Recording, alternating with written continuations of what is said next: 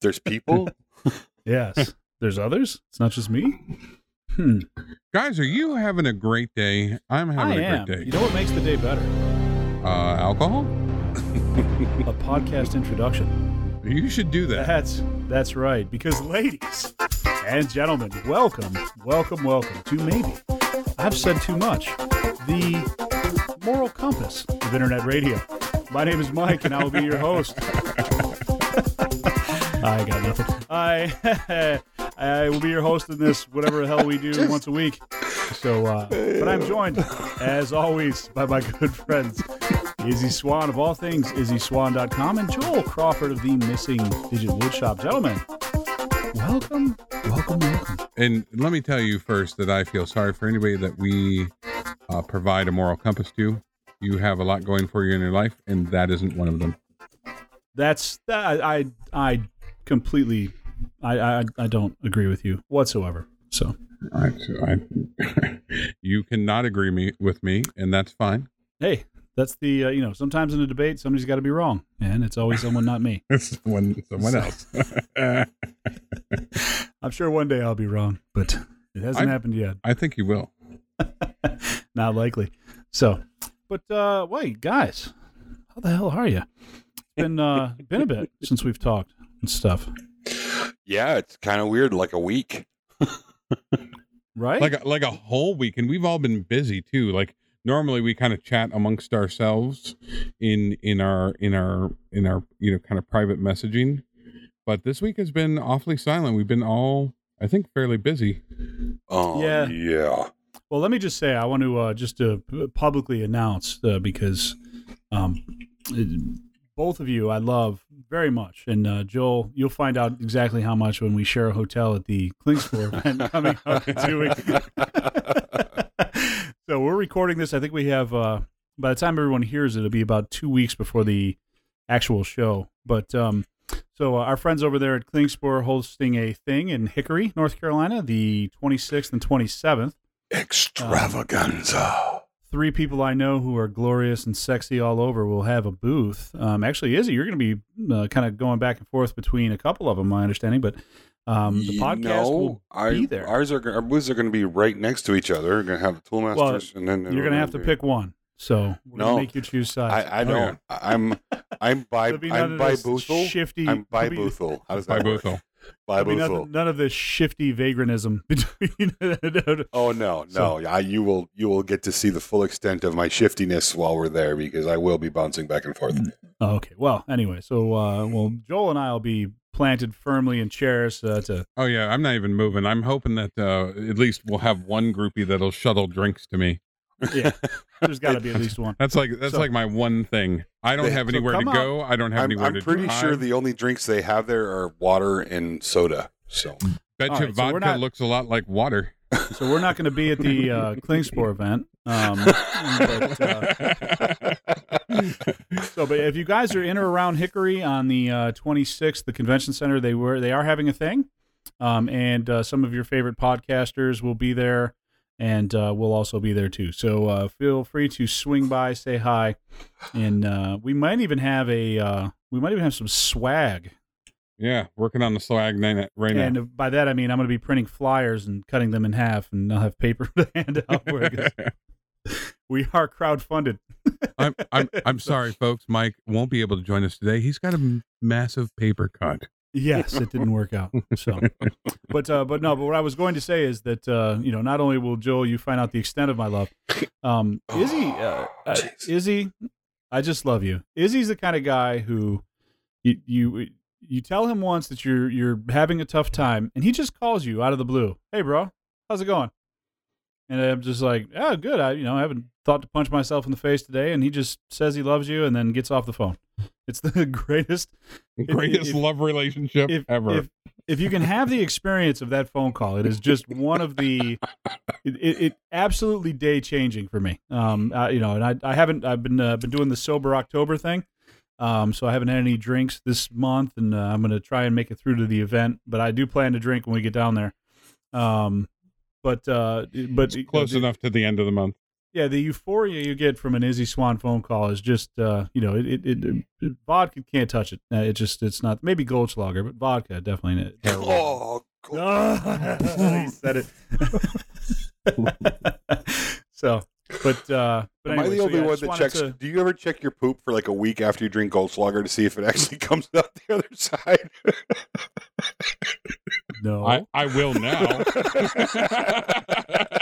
but I know what we're going to be doing October 26th and 27th. It's inspection time in the hotel rooms. Quick, give me your flashlight.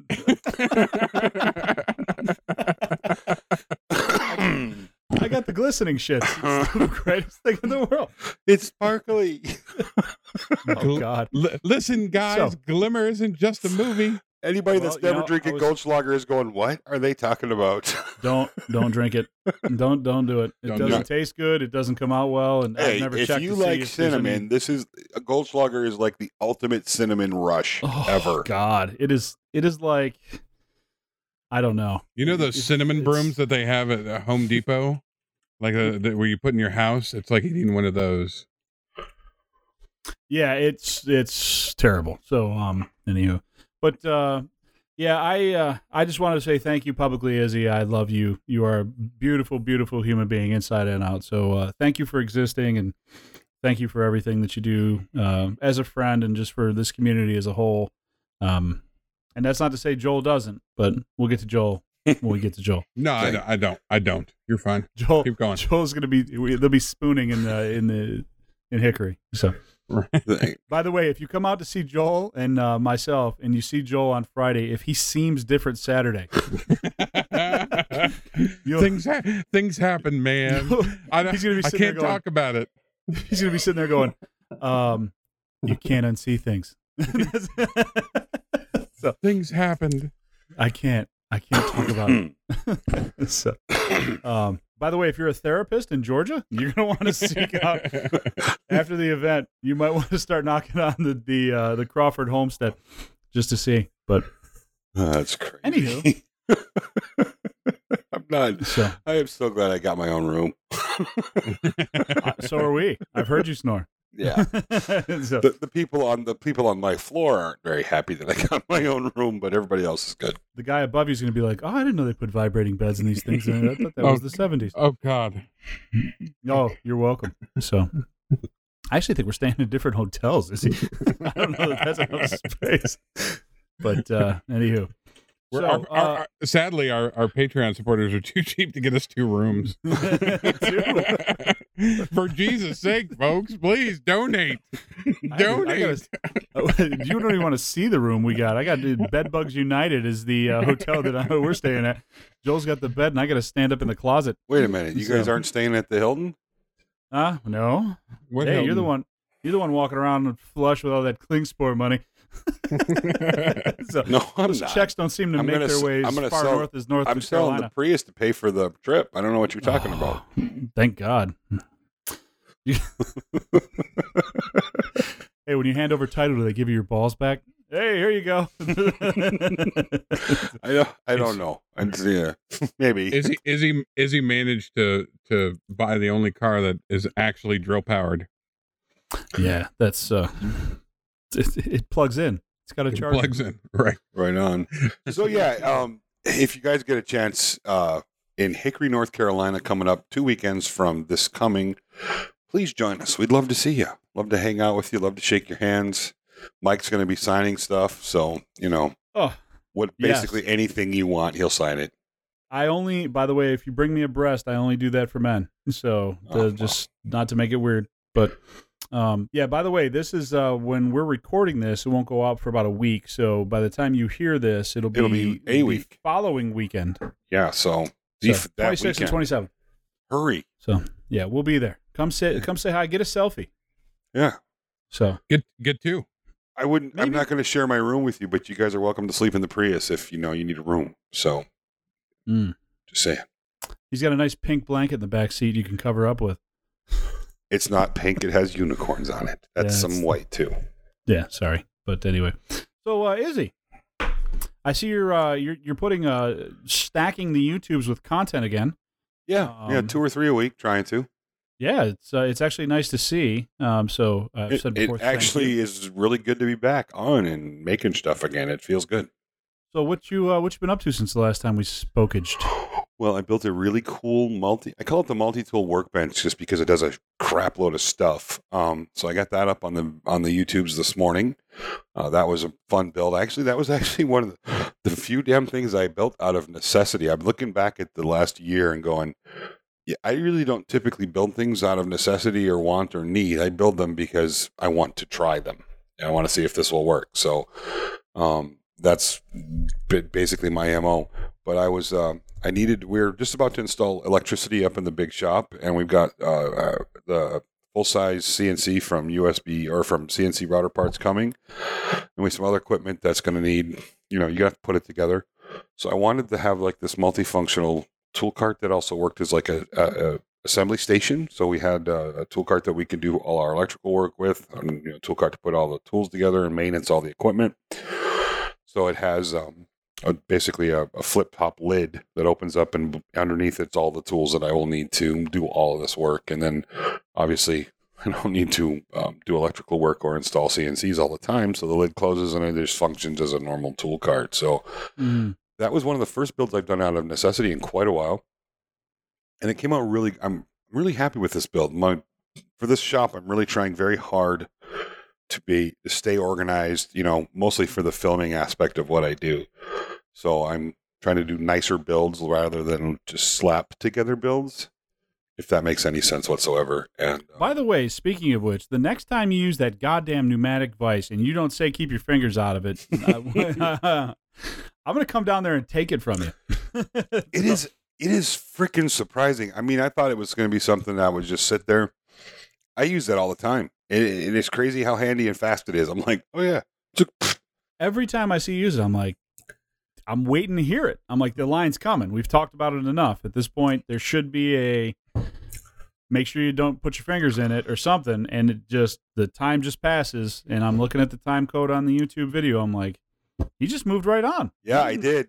Well, sometimes moved right on. That video was originally 21 minutes long. It took me 6 hours to get that darn thing down to 12 minutes. I'm like, hold on a second. Let me just real quick. Does anyone have a timer? Stopwatch. Don't put your fingers in it. What was that? 2 seconds? Second and a half. Every millisecond counts in a video, brother. Oh, so and that I don't know if you guys have been, if you watch Instagram or see the stories I put out. Meg from Sweet Aloha Designs has been in the shop with me now it's like we're just trying to with her. She got a full-time job, kids. I have the kids here and everything else, and with my schedule, been trying to schedule time to get this build done. And it's a fairly simplistic build, but I am telling you, when you try to schedule with somebody else, it gets a little bit tricky. So we've been now 4 days, I think, on this project that should have been like a 4 or 5 hour build, but we just about wrapped it up. We'll be finishing it up in the morning. So she's been in here in the shop. So I've been like building around her being here. So it's just been a little bit crazy, but this project we're on is actually a pretty cool build. This is kind of a modern rustic thing that we're doing, and that video will hopefully be out tomorrow. And if you guys aren't following Meg over on Instagram, Sweet Aloha Designs, go check her out. She is this super cool, just really sweet girl.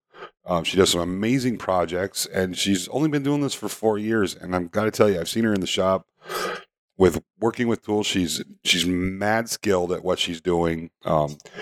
She cuts a line straighter with a circular saw, our skill saw, than most grown men I've seen use one. It's pretty intense. So she's got a lot of talent and ability, and she's growing quickly over on Instagram. So if you guys go check her out, super cool, nice lady, and having a lot of fun with her in the shop. It's kind of weird working with somebody else when you're filming because you kind of get into a pattern, a sequence of how you do things, and then you throw somebody else into the mix and it just screws it all up. You're like, oh, wow, this is so different. It takes so much more time filming with the second person. So that's been a lot of fun.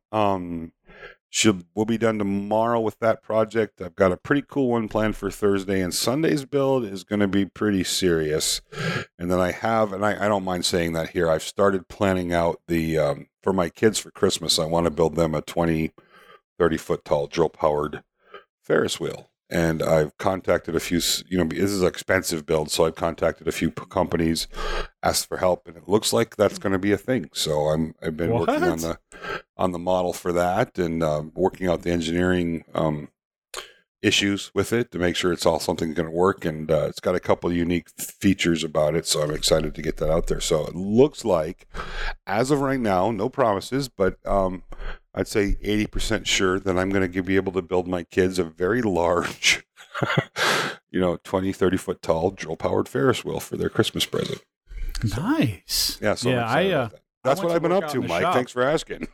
I went out to work in the shop, and I don't know, the people that are watching on YouTube can see the here and here. I got hit in the face with the piece of wood that jumped off of my miter saw. So I stopped working in the shop and decided to not do that anymore. So it was and I'm sure someone's screenshotting this right now to put up on our group, because you guys hate me that way. So by the way, I wear eye protection every time I touch a power tool, and this is exactly why. So, because this is the second time in 6 months that I felt something bounce off a pair of safety glasses that was going for my eye. So, yeah, that's crazy. Well, the eyes have it. Little tip from your Uncle Mike there: wear protection.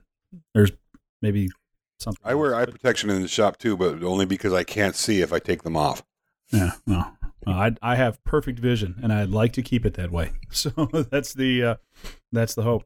But outside of that, not much going on for me. The working, and more working, and trying to get ready for, just the winter months are coming. I heard a couple new guys that did the full-time job, so they started. So I'm busier than I know how to be right now, and good stuff. But Joel, you had quite the busy and interesting weekend.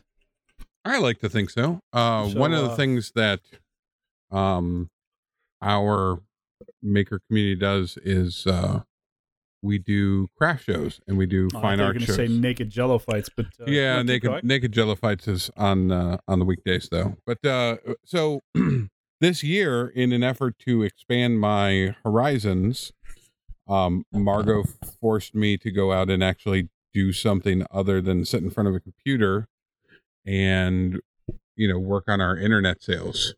So this weekend we went to a very large, it's called the Cotton Pickin' Fair. It's in a place called Gay, Georgia. And it's a huge craft show. It's probably 1,500 vendors, maybe more. Mm-hmm. And probably about 25,000 people walked through the place between the 2 weekends, and had some really good barbecue and fried chicken and collards and the whole bit. And so everything was really good. Our work that we do, as I suspected and further proved, was not the right match for that type of craft show. Probably would do better in a fine arts kind of thing. So mm-hmm. I think what would be a good discussion for people, and the people that do want to make a living or at least supplement their living in talking about craft shows and kind of pleasing the crowd for increased sales. So two things fight in my head a lot, which is I make things that are pleasing to me because I want to make them. And that goes right along with, if people don't find them pleasing, then they don't have to damn well buy them. And then the other part of my brain is wants to pay the mortgage. Who's paying the light bill this month? Mm-hmm. Because my other side of my brain doesn't care who's paying the light bill. So it's always kind of a fight between those two things where we know makers that very specifically go after those popular items and those what's in vogue at the time for pieces to fill out at art shows and craft shows. and other buying festivities where there are vendors present, and that's fine, and we make fun of them accordingly because we're all snobs. We make fun of everybody, though. So Yeah. Well, no, that's what I'm saying. Like, that's not. Don't take that, personally or feel. No, feel free to take it personally. Oh, okay. Well, then take Yeah, it personally. We're good with that. But I would tell you that after, if it makes you cry, just make sure you videotape it. Is all right, right. always cry on camera, please. Yeah, exactly. So I thought I would take a few minutes and talk to folks who are thinking about turning their hobby into a profitable enterprise that can support either their hobby or themselves, because there are plenty of people. There are folks that we talk to, and I spend a lot of times talking to other vendors, and actually, funny enough, vendors have their own kind of niche, and they're willing to talk about kind of what they do, and you always take those people with a grain of salt, because we'll get descriptions of where somebody sets up at a fair like that, and they'll sell $4,000 or $5,000, which I don't doubt that sometimes they do get $4,000 or $5,000 at a fair. And they say, well, I do 10 of those a year, and basically I make enough where I don't have to work the rest of the year, or I work just in preparing for those shows. And I believe that there are people that have really nice booths, and they've put a lot of money into this, and they've been doing it for 20 years, and they figured out how to work those things. And I think they do look to see what the crowd is buying. I bet you their stock has changed over those 20 years of doing this. And I kind of looked around and I said, well, we make serving trays and cutting boards and knife block holders and little doodads and whoosy whatsits. And that's what we do. And I bet you there wasn't altogether between all the wood fiber there, I bet you 60% was MDF, 35% was pine, and 5% were hardwoods. So we weren't in the right market for what we were doing, but that was okay, because we sold a few items and we probably lost about $300 or $400, I think, for the weekend overall, which was okay. So that would be my first point. Did you notice what kind of items were selling? Yes. What were the items that were selling? What was the things that were moving at the show? I feel like I'm getting ready to hear the term cheap shit. Yeah, not cheap shit, but so at least in this part of the country, and I think I would suspect throughout the Midwest, the South, probably some of the Northeast, although I think the theme changes a little bit, and the West Coast it changes a little bit, but basically think of anything that's shabby chic or countrified. So like mason jars with your monogram for your surname.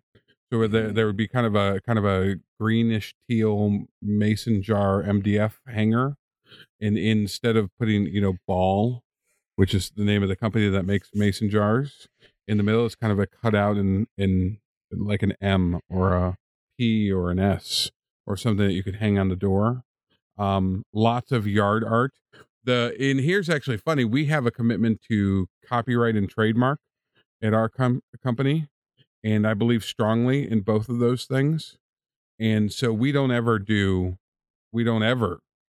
copyrighted or trademark things.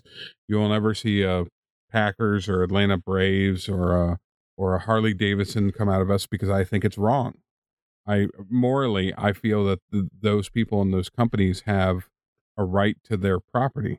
But I'll tell you what, there was every Georgia Bulldog sign known to man there. There was every Alabama sign, and Roll Tide and Falcons football and everything in the world that you could put, Harley Davidson signs that people make up because you don't have quite the visibility.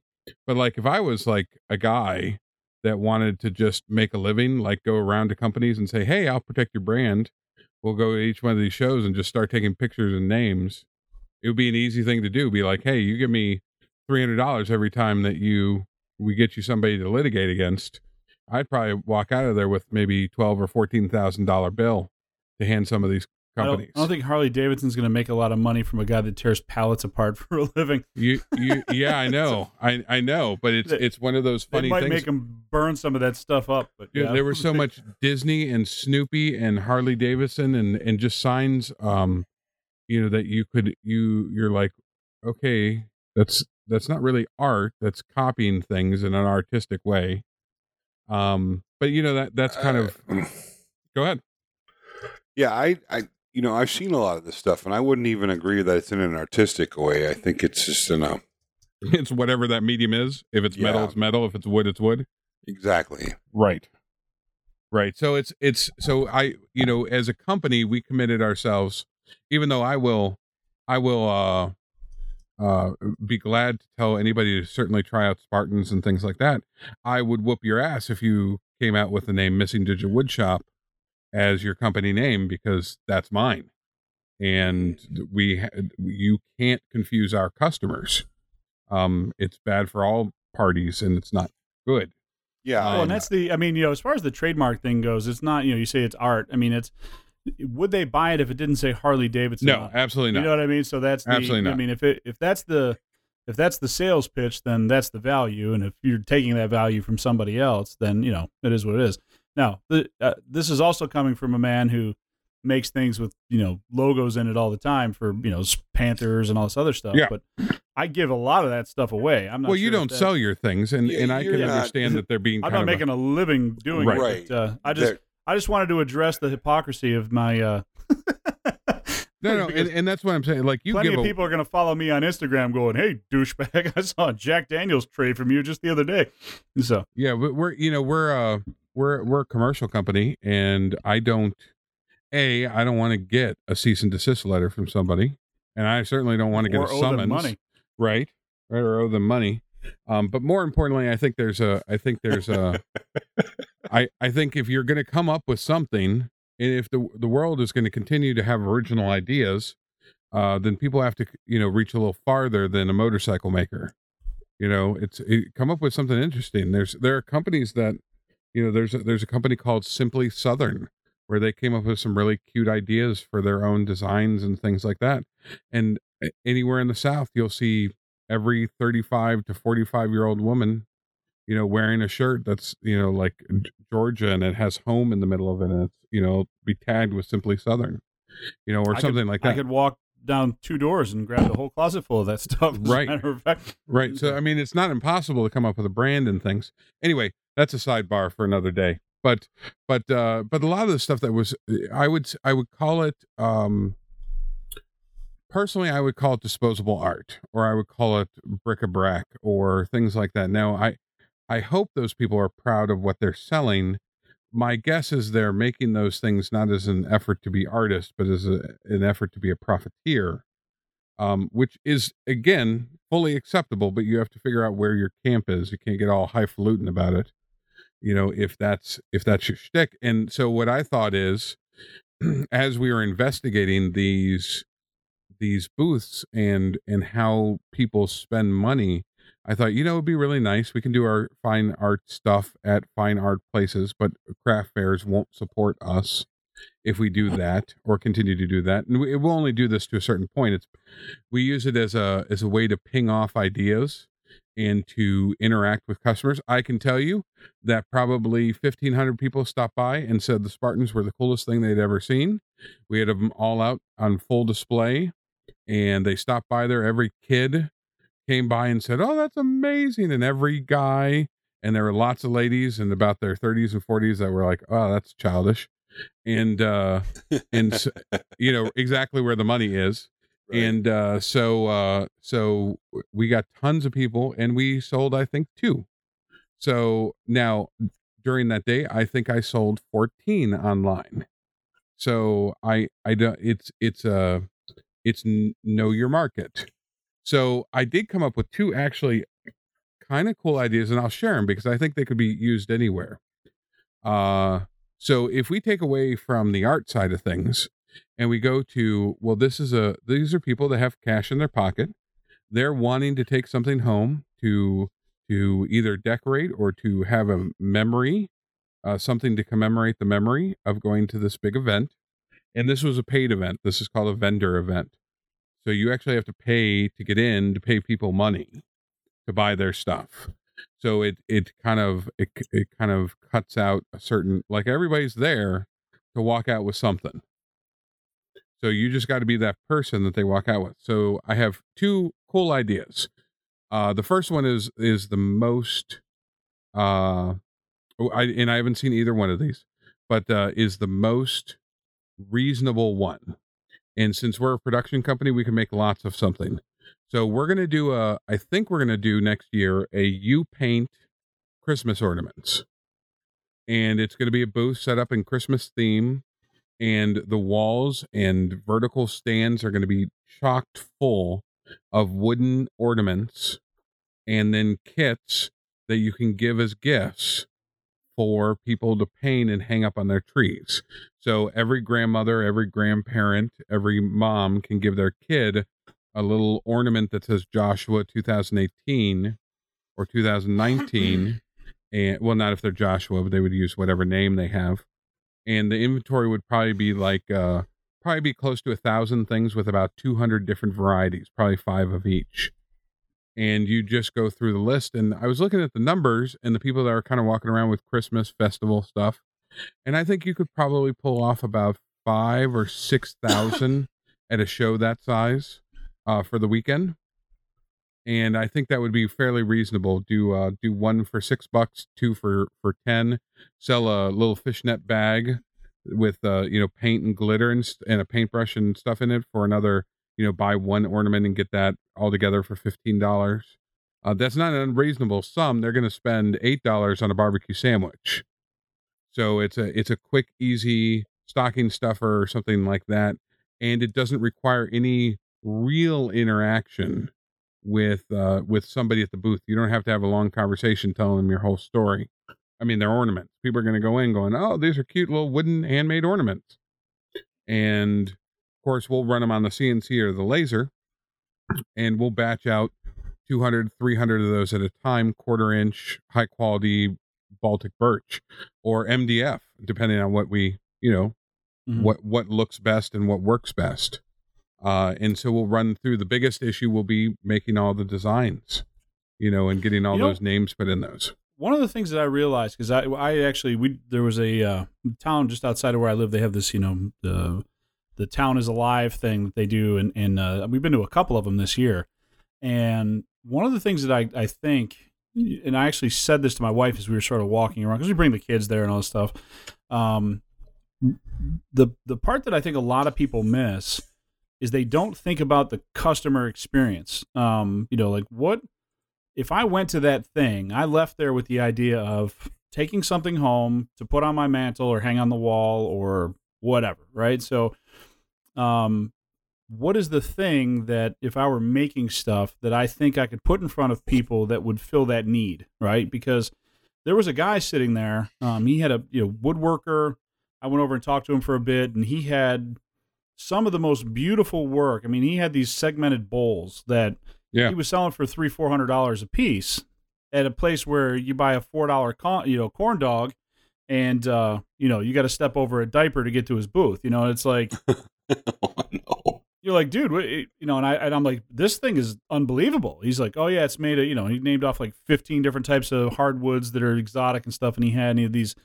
He's selling pens for $25-30, $30 for a pen, and he just had all like this super ornate chessboard that was like $1,000, and I just, I was like, how's it going? You sell anything this week? He goes, no, I haven't sold much, and I was just like,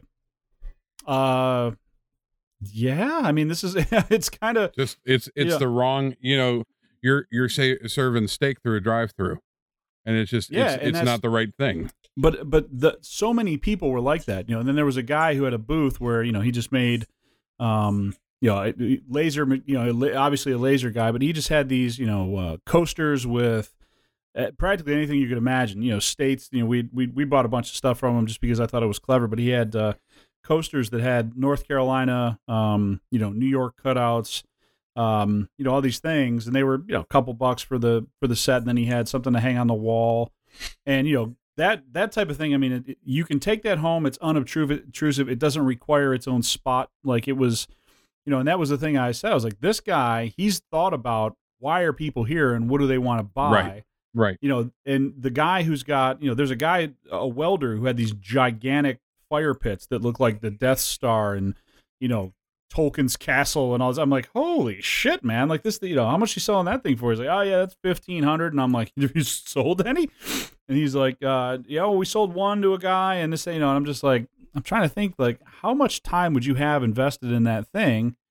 And what would make you want to bring it to this place? I mean, who's coming here with their kids to ride a, Ferris wheel that looks like it's going to fall down at any moment and, leaves here with a $1,500 fire pit? I'm just like, yeah, and that's the thing. So you look at those type of shows, we definitely fit in more like a fine arts show where there are people that are doing painting and sculpting and throwing pots and those kind of things. And this isn't a flea market show. This is you pay to get in the door. These are vendors that are what's called a judge show, where you give your work in and let's just say that apparently, I'm guessing the judge was like, oh, wow, this is pretty cool. Because I know some of the stuff they had to look at to let these folks in, and went, oh, okay, this guy makes, little gnomes out of flower pots. Great. Mm-hmm. So, and I'm not knocking that because I saw more than one walking by, but there was the guy, who made all the cedar bird feeders and stuff like that. And they were selling and the people were walking out with them. Those kind of things, lots of yard art, lots of wall signs, lots of monograms. If you want to set up a 4x8, machine, I bet you could pay for that in 2 shows. If all you did was, you and a rattle can of teal and white and a couple of bows, and you had a $100 pop-up tent, you clear $2,000 a day. So it's an easy way to do things because there's a way to pull at people's interests, and people are narcissistic bastards. So if you can get a name, if you can get a monogram, if you can get some sort of personalization, that's always. If you wanted to set up and take one of the cute little epilogue or cheap Chinese lasers and set it up at the booth where you do photos of people on their keychains, a little wooden keychain, and did a photo etching of it, like while they wait or have them come back in half an hour. Mm-hmm. Hell, you could do dog tags, burn off the anodizing in custom dog tags while people waited. You'd sell 1,500 of those, that people want to have just for then, go wild. So the idea of having like a themed Christmas shop for ornaments, like a U paint, where we don't have to do any finishing because that's the hard stuff. We just give it a quick light sand and it goes in the pile with the other Freds and the other Bettys and the other Sues and the 2018s and the little frogs and the cocktail glasses and the snowflakes and the snowmen and Santas and whatever else, motorcycles on as ornaments, everything that you can think of. Mm-hmm. that people are into, and tag everything with the year 2018 or whatever. Then those are just vectors you create, and you start making 10 a day, and you start running them off on a machine. And you give them a light sanding, and you throw them up with a piece of ribbon, and by the end of a couple of months, you have 600-800. What's the other idea that's right? That's crazier than that one. The other idea is actually kind of fun, and it does a price point that's a little higher. I think you'd sell, and it would take a couple of different events to do, but I think there are a couple of places that would be literally magical, and that's where you made and you turned wands on site. Now you'd have an inventory of wands, but you do like a Harry Potter Ollivanders kind of a thing where you have kids that come up, teenagers, tweens that come up, and you have wands and they get to pick out their wands and you custom engrave their name or something, or you do something that's where they get to walk away with a whatever wood you're making. You make up 150, 200 of them, sell them with a little 1/4-inch plywood box that's stained nice, or you figure out something for it. And and you have a demo going on the whole time with somebody that's kind of in character, somebody that's doing the show for turning wands. Basically, you're turning spindles, on a small benchtop lathe.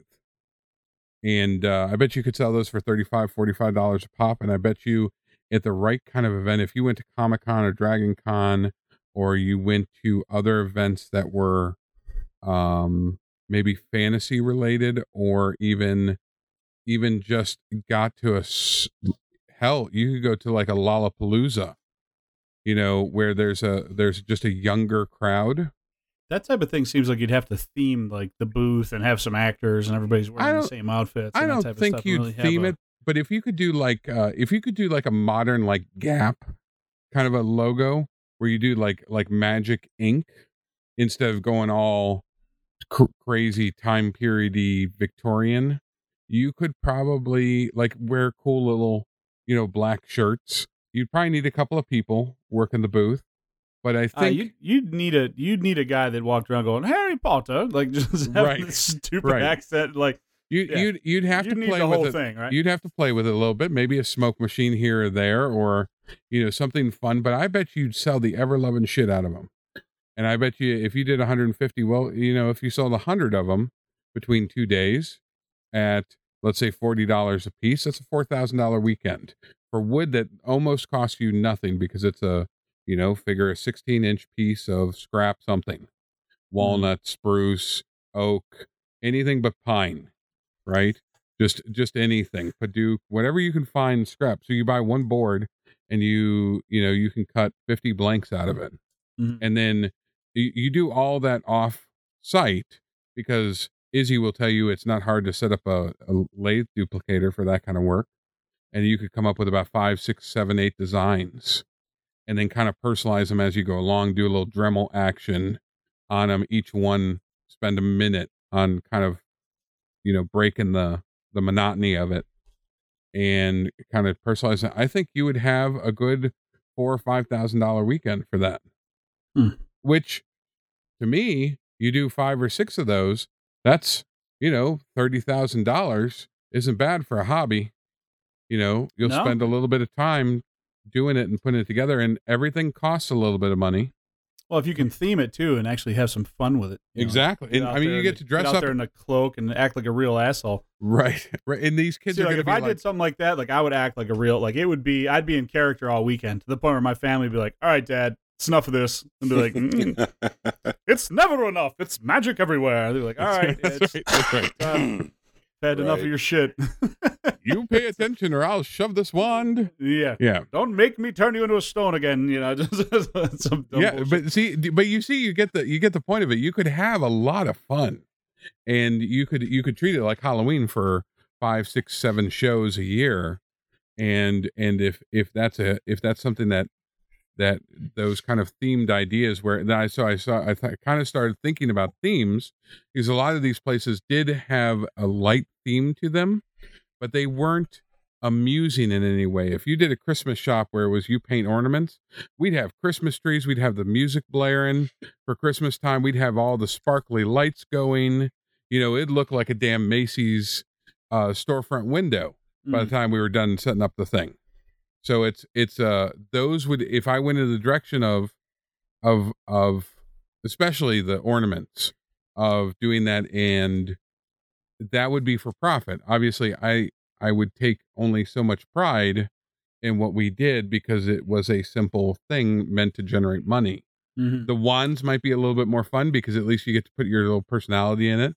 You could do a little sorting hat where somebody picks out and they get whatever wand that, the hat says they get. The discount wand?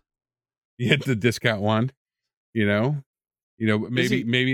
the hat has a golden wand in it that's covered in, and there's only one of them in it, and they pull out chips, and somebody that weekend is going to get the golden wand. You could do all sorts of crazy stuff. Yeah, no, I think that, I mean, that's, that would be cool if you were to do that down in like Myrtle Beach. They have a Magic Quest, which is like one of these indoor, you buy wands and run around, and it's like a interactive game that you actually live in. Getting set up outside one of those places would be, you just that whole thing is all about location, and because you can't show up at the My Town is Alive festival with that, unless unless you're really committing to it, like you're doing a play in the park type of deal. But Izzy, you're sitting there, you look like you have an idea. No, if I was going to be a vendor at one of these shows, I wouldn't do any woodworking projects. I mean, if I wanted to make money real money and support a family, I would be a food vendor of some kind, a Hawaiian shaved ice or hoagies or corn dogs or something. That's, I wouldn't, if it was just about money, it wouldn't be the woodworking thing. It would be food because there's just way more money in it than there is in the woodworking aspect of it. If you're looking at it as a way to supplement your income or maybe even pay for your hobby, then I understand the woodworking. But if it comes from a purely business side of it, like, hey, I'm here to support my family, I'm here to make a living, I'm not doing the woodworking projects, I'm selling food. That's what I'm doing. Well, it's funny because the two most successful people I could see were the bath bomb lady and the lady that made the all natural dog treats. Man, those are the two people that they had constant traffic in and out of their booths like this. Sure. Yeah, the guy that made the pistol walking canes, that guy made no money the entire weekend. But the lady that's like, yeah, I smashed sweet potatoes into dog treats. That lady couldn't get that stuff out fast enough.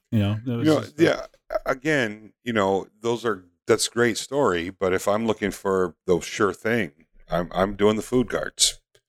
Because you go to any of these events and look at the food carts, there's always a line at them. Oh yeah. We're talking about profiteering here. We're not talking about the art side of it. But I agree with Joel. I think that when you are in these markets, you really need to know what you're doing. You need to know first of all, you need to understand the venue. What is that venue? And the only way you discover that, because there's really no internet site or information other than perhaps networking with other vendors that do the same sort of thing. There's really no way of knowing, what your outcome is going to be until you've tried it. And the really crazy thing is these things change from year to year. Some years you must, like Joel's experience, that it was a rough year. Next year it might be he has a product that's a little bit more in for some reason or another and sells a ton of them. So it's just, it's really hard to gauge it. You sometimes, you get to know the events. If you do this a lot, you get to know the events that work for you and for what you're doing. But as far as, I don't think there's any winning product for any particular one event. Each event's going to be a little bit different. And I think you need to, know your demographic and try and apply what you understand about your demographic to each particular event. So anyway, my 2 cents for what it's worth. So those trade shows to me always, I've been going to this one in the town by me. We've gone to every year for probably 10 years now, and it's terrible. Every year we say we're never coming back to this thing, and every year I end up there again. And because I hate myself. But it's it's always the guy who's got the little trinkets that, he gets what he gets on them. And then, the sort of random one-off stuff, like, the bath bomb lady's real popular this year, but, I don't remember seeing one 3 years ago, Right. Yeah. And the next guy that's popular is the guy that's selling the toys that gets the kids to shut up. Those little whirly gigs, if you, sell those little hand spinners, what I'm talking about? You spin them in your hand, they fly around. Or things that, are really dirt cheap. I'm talking 5, 6, 7, 8, 10, up to $20. I can tell you that I saw a ton of just pop guns. Yeah. Just the cork guns. Rubber band guns, pop guns, anything that you can buy your kids to get them to just, to distract them for a half an hour so you can enjoy walking around the market. There's your next, there's the next money maker. So, well, and the crazy thing about that is that every year I go there with cash in my pocket. I'm constantly, and for me, some things I don't buy just because I can make them. You know what I mean? But sure. so there's, but I go there with generally I'll have $100 in my pocket, in cash, just ready to give it to somebody, and it's, and they've got, the guys that make the pallet wood stuff, I mean, obviously I'm just not his market because I got pallets sitting outside the garage, so it's like, I don't need to buy that stuff from him. Although I have bought some stuff. I did buy one year. I bought something from a guy that I could absolutely went home and made, but it was a clever idea, and the dude was so cool. I was like, yeah, let me get two of those. And my wife was like, you're not buying that. You can make that. I'm like, yeah, but yeah, he's earned that money. I mean, at this point, so it's sure. And I don't even remember what the hell they were. I'm pretty sure they broke, and I threw them away a couple of years ago. But yeah, those trade show things. I mean, I don't I don't know that the problem with those type of things is if you go out to like make a living selling those things, you either got to have just cheap shit. You know what I mean? Like you got to have balsa wood nonsense that you can carve somebody's name in, or I've never seen anybody like that guy with the segmented bowls and in this chess piece that that I was like I don't even want to touch it. Like if I broke this, I don't know that I could afford to even to buy it from him. The whole time we were walking around there, and I'm just thinking, what are these people doing here? Like, what are they hoping to sell? I mean, it's and you do have you got the one guy over there with the he's got a truck full of all the NFL and collegiate stuff, and he's selling some of that stuff. But that's again goes back to the whole that guy's just waiting to get his balls sued. So that's not a sustainable business by any stretch. And that guy didn't look like he was going to be around after the show for very long anyway. So. But yeah, I've never really thought of, because I've actually thought, if I were to make something to bring here, what would it be? And I've never had a good answer to that question. I think the magic wand thing would be cool if you did it right. Oh, that's absolutely brilliant. I think it's a great toy. But you'd really have to do that right. Like you'd have to be over the top with it. Like it would. Oh yeah, you'd put on a little. Selling the experience. The sizzle is way better than the steak there. So. You'd turn, you'd probably put on a little headset microphone and, start throwing the incantations out as you're carving along. You do the whole bit. You wear the funny hat. Little Hogwarts booth action going on. That'd be awesome. Yeah. No, the best way there is you got to get a Mary Poppins wannabe. Just, walking around doing because that's coming back too. Like, something with Mary Poppins. Oh, Mary Poppins, the sequel is coming out here shortly. So this is a perfect opportunity. Not. Really? You hear about that? Yeah. Oh, what do they got? They got MacGyver now. What else do they got out? The Baywatch, MacGyver and Mary Poppins are not the same thing. But, no, I'm just saying they're doing all these repeats of old classics. No, it's not a repeat. This is actually the sequel to Mary Poppins. It's the kids grow up and she comes back to take care of them and their kids. How is it that I'm just still you guys live on the internet? How did you not stumble into this? I'm not, because I don't live on the internet. I live in the shop. The internet's the product of me living in the shop. What? I know. 54 minutes in, I didn't mean to ruin your life. I'm perplexed. Izzy's now contemplating where he's been all his life. He's like, what? Why?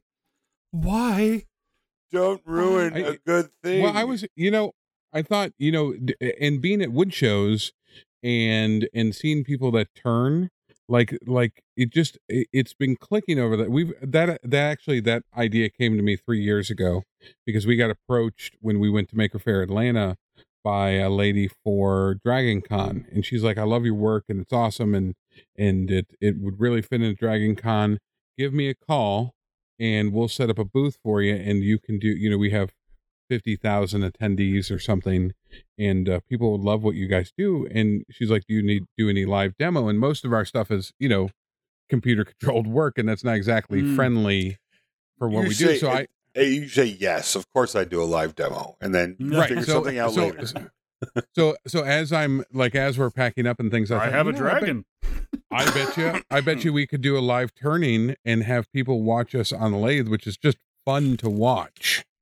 There's always a crowd around people that are turning. The problem with lathes is that it is turning is that's a patience game, right? Like it's and every time I've ever been to a convention and someone's sitting there turning something, I could be asleep twice before they finish whatever the hell they're working on. And I know there's plenty of turners out there that want my head, but if you were to do those little wands, like you'd have enough, you could keep the attention span of somebody long enough to make that interesting, right? So the guy's turning segmented bowls, that bitch is going to lose me at some point. There's no way I'm watching his ass for an hour and a half. You can't do that. The same goddamn thing.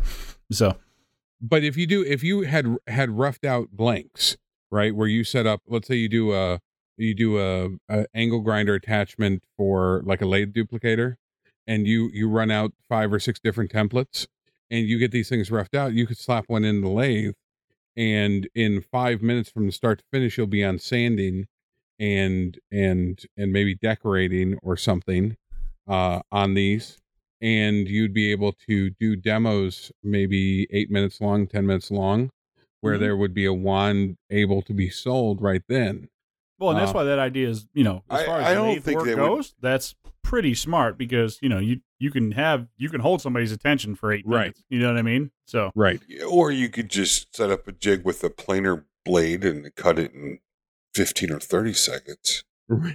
Well, yeah, but you're taking some of the magic away. Right. I don't know that you are. I mean, if you take this, the object or the appeal to her turning is you got this object that's spinning at a high speed, and you put a tool up against it and it turns it into this shape. I mean, you're still doing the same thing. You're just not taking as long.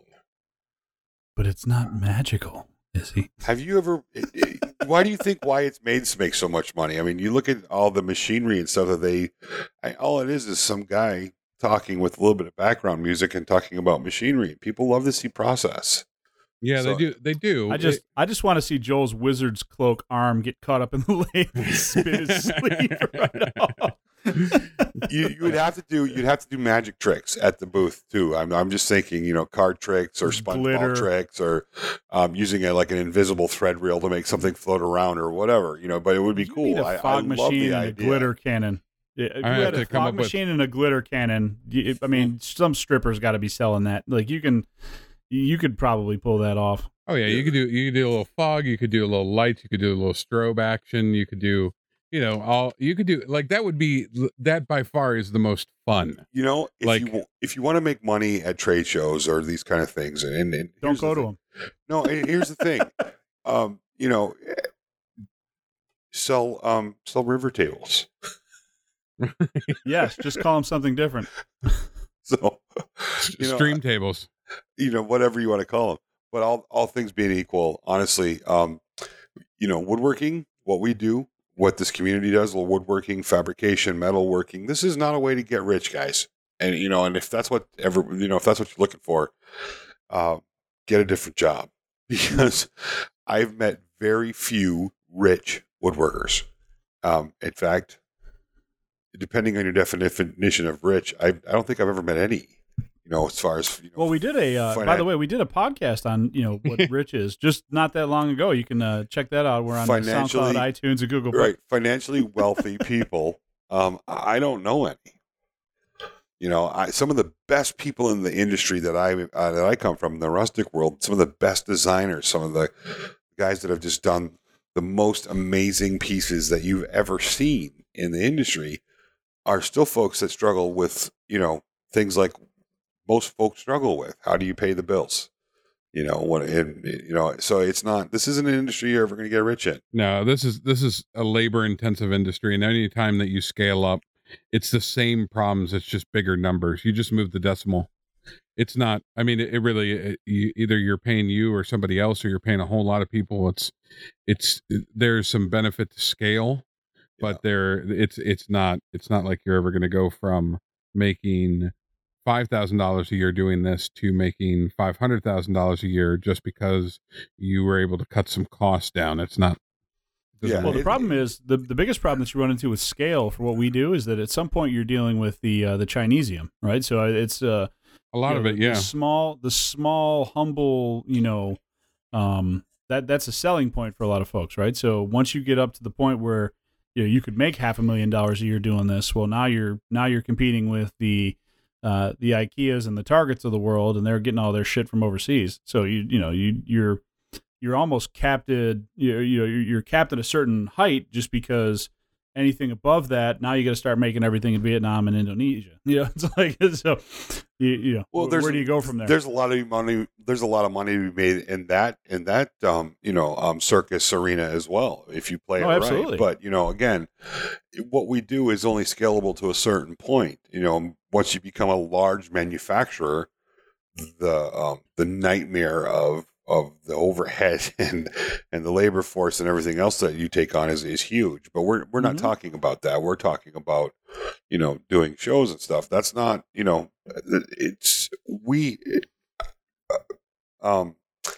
we have available to us now that something we didn't have 15, 20, 30 years ago, which is the internet.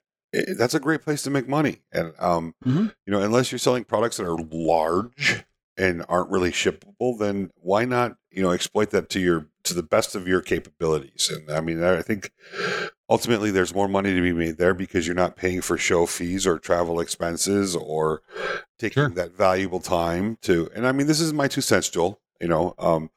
Unless you can hit upon a show that happens to fall very much upon what you're doing, or that falls in your niche, if you will. It just doesn't make sense. I mean, and that's the conclusion I think we've come to. But here's my point in general is I didn't know that. Like I didn't, for our product line, I think there are some things that we might fit better with, but the sheer volume of these particular shows that we have would give us a good indication of where we sat in that market. Mm-hmm. And so it was a way for us to relatively inexpensively test out. Now, $300 loss doesn't sound like a lot. I think we made $500. I think it cost me about $800 to do the show altogether. I would also say that you also have prep time, travel time, setup time, your time there, tear down time, take home time. So you say $300, you're talking about a cash value. I mean, when you start talking about the intrinsic and the actual value of the time that you spent I mean, there was a lot of sweat involved with that too. I only paid myself a minimum wage in that particular, because I would have been crying had I paid myself my actual wage. So it's a way for us to. The other thing is, I am an island. I get to see all what's on the internet and other people post and things like that. But I also get to experience other people's ideas when I'm forced to look at those people as competitors. And it gives you an eye in a way that that we can compete in a different way, because what's applicable at a show is certainly applicable in, say, something like Etsy, where you would have a chance to do the exact same kind of thing for roughly the same type of people without having them to go around to a hot show and stand in 90-degree weather. And so Etsy sales are very much like this show would be, where there's lots of monograms and custom orders and things like that. And it allows us to look around and see what kind of people are interested in. And my job is to make money. Don't get me wrong. I'm proud of the work we do, and I'm proud of the artistic skill that my people have and I have. No, I mean, Joel, I'm going to vouch for you right here before we go any further with this. You make incredibly cool products. All right. There's no shame in what you do. There are amazing products. They're well thought out, great ideas, and amazing quality. And that's 100% affirmed. So I didn't. Well, right. But I also need to make a living. Right. So it was a kind of a nice, it was an experiment. It is an experiment. It will continue to be an experiment because we're not giving up on it quite yet, to see if there are other avenues. If for no other reasons, we changed how. Let me toot my own horn one quick second, which is which is our Spartan and the way we do stuff on a larger scale, basically being a guy in his basement wood shop. I don't think changed anything with the home guy industry, but it's at least admired enough where people talk to me weekly about how to improve what they do. And I think I don't want to stop learning because I learn through mistakes. And if I am my own island, I only get to make the mistakes on things that I come up with. And if I can, at least a couple of times a year, if I get out in the world and say, oh, this has become really popular, or oh, this is something that people are interested in, and it's something I'm interested in, then maybe I can head towards that direction. And maybe that's a mistake, or maybe it's a profitable thing or not. It gives me at least some additional information that I didn't have before to make decisions on. And so it's not a loss. It's no. Figure pretty much like this. I paid $300 to go to school. Yeah, and I think a lot of shows are that way, and I don't know. I mean, I can't speak to the type of the craft shows and the flea markets and that stuff, but some of the like log home furniture shows and things that I used to go to, a lot of times, we're paying 3, 4, 5 to 10,000 for a booth, and we'd never make that at the show, but it always ended up, 2 months later, hey, I saw you at the show in Wisconsin. I really loved your stuff. We're about to build this house. Send me your stuff. And, but again, it was also an education because we got to see a lot of the other product that was out there, the things that were doing well. So there's value in that as well. And, so I just want, it makes sense to point that out, but that's actually very admirable. I mean, that's, I was joking with, my wife and daughter the other day, it's probably a couple of weeks ago, and I said that there was a server position that came up at the place my daughter is a hostess, and I was like, if they would hire me on a short-term basis with that understanding, like I'd come work at weekends, I'd actually be interested in being a server for a short period of time. And they're looking at me like I'm crazy. I'm like, no, I'm dead serious. And they're like, well, why the hell would you do that? And I'm like, because I don't know anything about that world. Like, if nothing else, it's just a learning experience. I had talked to another guy about doing lawn work, like landscaping and stuff like that. Just, hey, could I work for you on the weekends and just, kind of go shovel and, teach me what, what's the best thing for fescue and when to trim bushes and, just kind of get into that world and play around in there a little bit. Most people are looking, they don't want to have you come work for them for 10 minutes and then leave. And, I'm pretty sure that with my ADD, I won't be interested for very long, but being able to have that learning experience just to be plugged into a world I'm not otherwise in, because I didn't know anything about the mortgage business. I didn't know anything about retail. I didn't know anything about all these different experiences until I had them. And, now that I'm getting older and fatter and grayer, it's like all these experiences are, there's less and less time to do dumb shit and see other things. And, being a server in on a weekend is not any new life-changing experience, but there's just these different avenues of things that I just don't understand, don't know, and don't have any, there's no insight into. And I don't even think they'd be great learning experiences other than, just to be able to have some interaction in an industry and some appreciation. Oh, absolutely. A different style of appreciation. Use, right? I'm always at restaurants. I need people to do,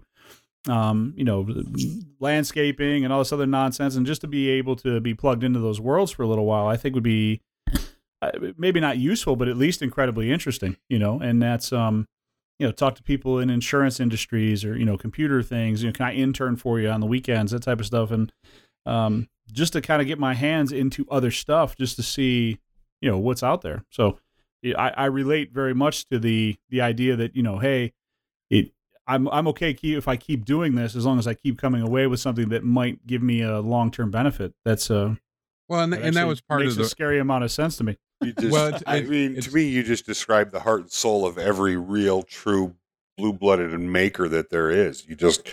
It's curiosity. Sure. That's what drives us all, isn't it? I mean, we're makers because we're curious. We build things because we're curious to see if we can. We want to understand how things work. That's what maker means. I mean, that's what this community that we're, entrenched in is all about. So that's just that's just an amazing definition of what it is to be someone who is a maker, is just to be curious about everything. How many times have you guys seen woodworkers or people that are wood-centric switch over to something like blacksmithing because they've watched somebody else do it. I did it 20 years ago. I did that. I mean, I was like, Yeah. I wanted to learn how to, mine was a Chris knife, the Chris knives with the little S pattern that comes down them. Mm-hmm. I saw a documentary and I wanted to learn how to make one. So I built a forge and I actually started connecting with people who did blacksmithing, and I was pretty hot and heavy on it for about 3 or 4 years. And I actually got pretty good at making Chris knives, and I'm like, okay, I can do it now. I'm moving on. So, Moving on. Right. Right. And it's like, I have a long list of things I would love to learn how to blacksmith. I have a good idea of some things, but I'd love to learn how to blow glass. Like, I think that's just the coolest thing in the whole wide world. Glass, Mr. Glass. I would too, except for it's really hot in that environment. It's really hot. So it's some things like this weekend. It was 90 degrees and no wind to be found, and it's not supposed to be 90 degrees even in Georgia in the middle of October. So yeah, I mean, it's fun to get out of your comfort zone. It's hopefully informative, and I came up with refined a couple of ideas that would work. Maybe not for me, maybe not this year, maybe not next year, but certainly could work for somebody else. And there's not a day I don't sit on the toilet without coming up with 3 ideas of something. No, we actually discussed a really cool idea, Joel, that I am actually working on. I just haven't figured out how to design the mechanism yet. I still haven't battling with that stupid mechanism for it. Well, so, I mean, I think that one's going to be one of those things. You and I are going to get together. I'm going to drive up to you. We're going to take a camera and we're going to shoot a video. Then I'm going to put about $1,000 into Facebook advertising. And I think we'll go 50-50 on it, and we'll make Mike's here. We'll go 40-40-10. And you need somebody to announce. I'll take 5, just as long as I get a place to stay. Right. And we'll, that's $1 million idea, but it's just, and actually Ryan Ridgely and I were just having to talk about those things. He's like, will you come up with some interesting ideas? And that's true. We all actually, as makers, all of us have great ideas in a logbook of ideas. And I said, the idea isn't the hard part. I mean, it really isn't. It's the effort that you want to put in. You got to figure out where you want to put that effort. So are shows for us going to be the thing I put an effort in? Yeah, I might put a modicum of effort into that to see if, say, like something simple, like lasering out 600, 700 ornaments is something that I want to spend time on. Or if I want to go really hardcore and think the wand idea and maybe only set up 2 shows, maybe go to Comic-Con, haul everything out, and maybe go to Dragon Con, where we have a guaranteed audience that would be receptive to it, and put on a show, because I minored in theater and that sounds really fun to me. So it may be not fun to somebody else, but at least it's fun to me. It's a hell of a lot better than selling smoked turkey legs, which probably you'd make more money at. But smoked turkey legs. Sorry, I had a funny thought when you were talking about curiosity. I think about our community and like sort of the makers as a whole, and how sort of curious and funny they are. And I was like, if you were at a maker convention or you were at another convention, which group would be more likely to fall off the couch trying to check out their junk? And I think it's probably the makers. Yeah, for sure. So, you wouldn't say that. You wouldn't say that at a life insurance convention. So, right. There's at least one person in every maker chat room that's fallen off the couch trying to get a peek under their junk. So there's yeah. And then your kids find you and you got to explain what happened. I mean, I've heard. I'm not saying it happened to me, but we were talking about things that we'd want to do, like experience firsthand. I've never really laid brick. I don't know how to be a mason. I have laid thousands and thousands of blocks and bricks. Come hang out, buddy. I got you covered on this one. So. Well, actually, I might have you down because I have I'd like to build like a pizza oven, and I think I understand the ideas behind it, but it's always in the details. And until you do something, it's those little tricks and tips that save you all the time and make a better product at the end. that really it's one of those things where trade schools and the idea of learning on the job apprenticeships is the exact reason why they exist. Yeah, they're Because far some of those- superior to the typical classroom. Right, comes to right, those kind of or things, even even So in as trade school's good, trade show's bad. yeah. Is that how we summarize all of this God, stuff? please don't make that the title. Oh, dear God. So it's It's got to be now, right? I mean, No. how do I not No. make it? I think it needs to be curiosity. I mean, because Joel's driven by the curiosity of what these shows can do, what he can do at these shows, and I mean, curiosity is the spark of every great idea, or is curious as the spark of it's the spark of every great idea. Just be careful. So- You don't want to end up with in the leather hood with the ball gag, because you got a little too far. Just make sure you know where to draw the line. Is all I'm saying. I don't know. I don't see the downside to that. I don't know what you're talking about. I mean, I don't either. I mean, you throw a horse mask, a pair of jumper cables, and some motor oil into that. I think it's a party. So I mean, I'm more of a monkey mask, adult diaper kind of guy myself. But well, hey, everybody's got their niche, or Exactly. as Joel would put it, their niche. All those in favor of various flavors of pudding, raise your hand. and we're done. I can't raise my hand; my thumb's broken. So Why did you break your thumb? I dropped the log on it. Smart Who? man. All right, so you want to blow glass and lay brick and I do. I something. So think those would be fun things. I don't know if I have the time for them to do them, but if there's ever like a company or a trade organization that did like come out Saturday and Sunday and for $800 you learn how to make a wine glass or something, I'd be like, you know what, that's a worthwhile thing. And there are lots of them. I know there are for wood, at least, where you can go to a wood mastery school and all they're going to teach you that weekend is like, this is how we're doing this particular joint, and you're going to learn how to do this thing. And they'll basically just have a master of that style of woodworking, and they'll teach you that thing. And it would be kind of fun. I haven't researched it, but I have a long list of stuff I'd like to do better at: welding and glass blowing and bricklaying and accounting. I'm just gonna go be a server for a few weekends, and you would actually do really well as a server. You would absolutely hate the side work that comes with it, and it's called side work, by the way.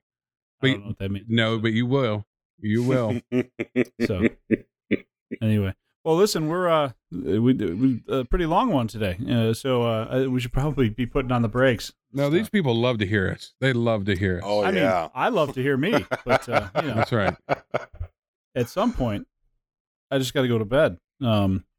This not drinking thing, I don't know what to do with my free time. So, anywho, interesting conversation. I think that I'd actually be interested to get some guys on and maybe do a part 2 to this at some point, and get some guys like Ryan and some other folks that are really hip deep in that trade show world, and just see what insights they have, or maybe everybody says don't do them. I don't know, but I think that maybe wrangling up some folks and doing another after you've had a few more experiences at a couple more of these things, and get some other guys together and or maybe we can do it before you have some more of these experiences and keep wasting $300 a pop.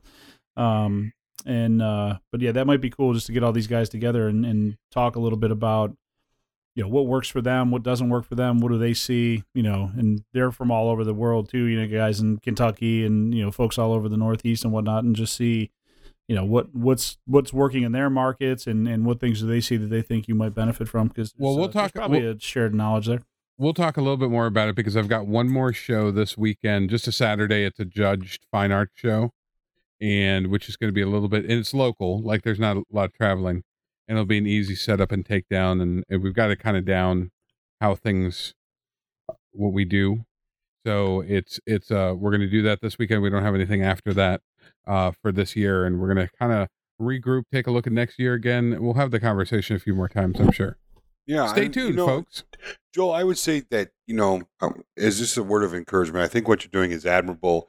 And $300, honestly, let's talk about that. I've paid for experiences a lot more than $300. So I mean, and that was just in Thailand, right? So I mean, you're good, man. You're good. You learned a lot. It was a great experience. What else could you ask for? So, you know what? We'll see how it runs, and the more information I have, the better we can do what we do. And if it pleases more people, or if we can make a better dollar, I won't snicker at anybody that's selling, Hey, if you want, I'll come down there. I want to see you. I'll be the guy that does the sales pitch for you. Joel, I want to see you break into like the kitchen utensil market where you're selling spoons and spatulas and stuff. Because I mean, across the industry and all the shows I've ever been to, those are the guys that seem to make it wherever they go. People want to buy spoons and spatulas. I don't understand it, but they, shows where nobody else is making anything, they're still bringing home $1,000, $1,200 a pop, and this is 25 years ago, so that was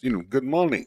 But it's one of those things where you can do demos. If you can sit there and carve a spoon with a hook knife, people just love that. They want to see the action. They want to see the process. They're into the action. The circle of life won't be complete until I see Izzy selling bobbleheads. It's never going to happen. I think we will more likely see you serving food before you see me carving bobbleheads. As soon as I can get a make on it, I'm going to get a bobblehead of you trying to break into a bank. See, a bobblehead won't work on me because my head's so damn big, it'll just keep falling over. Fair enough. We'll make it work. Yeah, we the creative people will put it together. So anyway. Well, listen, guys, let's go ahead and we'll sign off to the folks here. You guys, for those of you listening, if you are part of the We Like to Make Stuff group, congratulations. If you aren't, get over there and sign up. The entrance fee is getting steeper, so you want to get in there before we raise it for next year. And our website's back online, by the way. Maybe I've said so much. Out of Dodge. It's still under construction, so I've got some of the new shows up there and some very basic content for the time being, but I plan to expand on that, make it a little bit more fun, maybe even put a forum and some other nonsense. So, I'm going to try to consolidate all the Facebook and Instagram and all that stuff over there, and then have a page for suggestions and things like that. But more on that in the future. But for those of you that used to go to the website to listen to the show, that's back up. You can find us on all the social medias, YouTube, Twitter, Instagram, Facebook. We're at Maybe Podcast. So how you like that Instagram love I've been doing? Dude, it's pretty special. It's been really cool to see to see things happening over on the Instaface. Oh, by the way, Joel's the one that manages that. So if you see me like something on there, it's because we're not liking our own posts. So that's I do anyway. It doesn't matter. Instagram likes it when you like your own post. It helps you with their sharing. If you like your own post, it shares it more. I like all my own posts. Oh, well, I like all your posts. So for the least I see. I don't do it because I want to. I do it because I have to. Oh, you're so dirty. Anyway, well, I'm going to go find Glass because Joel's got a job for him. And Mr. Glass to you. Mr. Glass to me. Mr. Glass to you. Yeah, guys, send us some messages and hit us up on the stuffs. We've become more active all over the place. And don't forget, Klingspor event, when you listen to this, will be about a week and a half, 2 weeks away. If you can get to Hickory, North Carolina, I can't promise it'll be a good time. I can't even really promise that we'll pay any attention to it. They have free apples. But I can promise it'll be a good time. Mike will be there. No. That's I mean, I know there's other people, but I'll just be there talking to me. So if you want to listen, swing on by. But that's pretty much it, folks. Thank you so much for hanging out, and we'll catch you guys in the next episode. See you guys. Be good.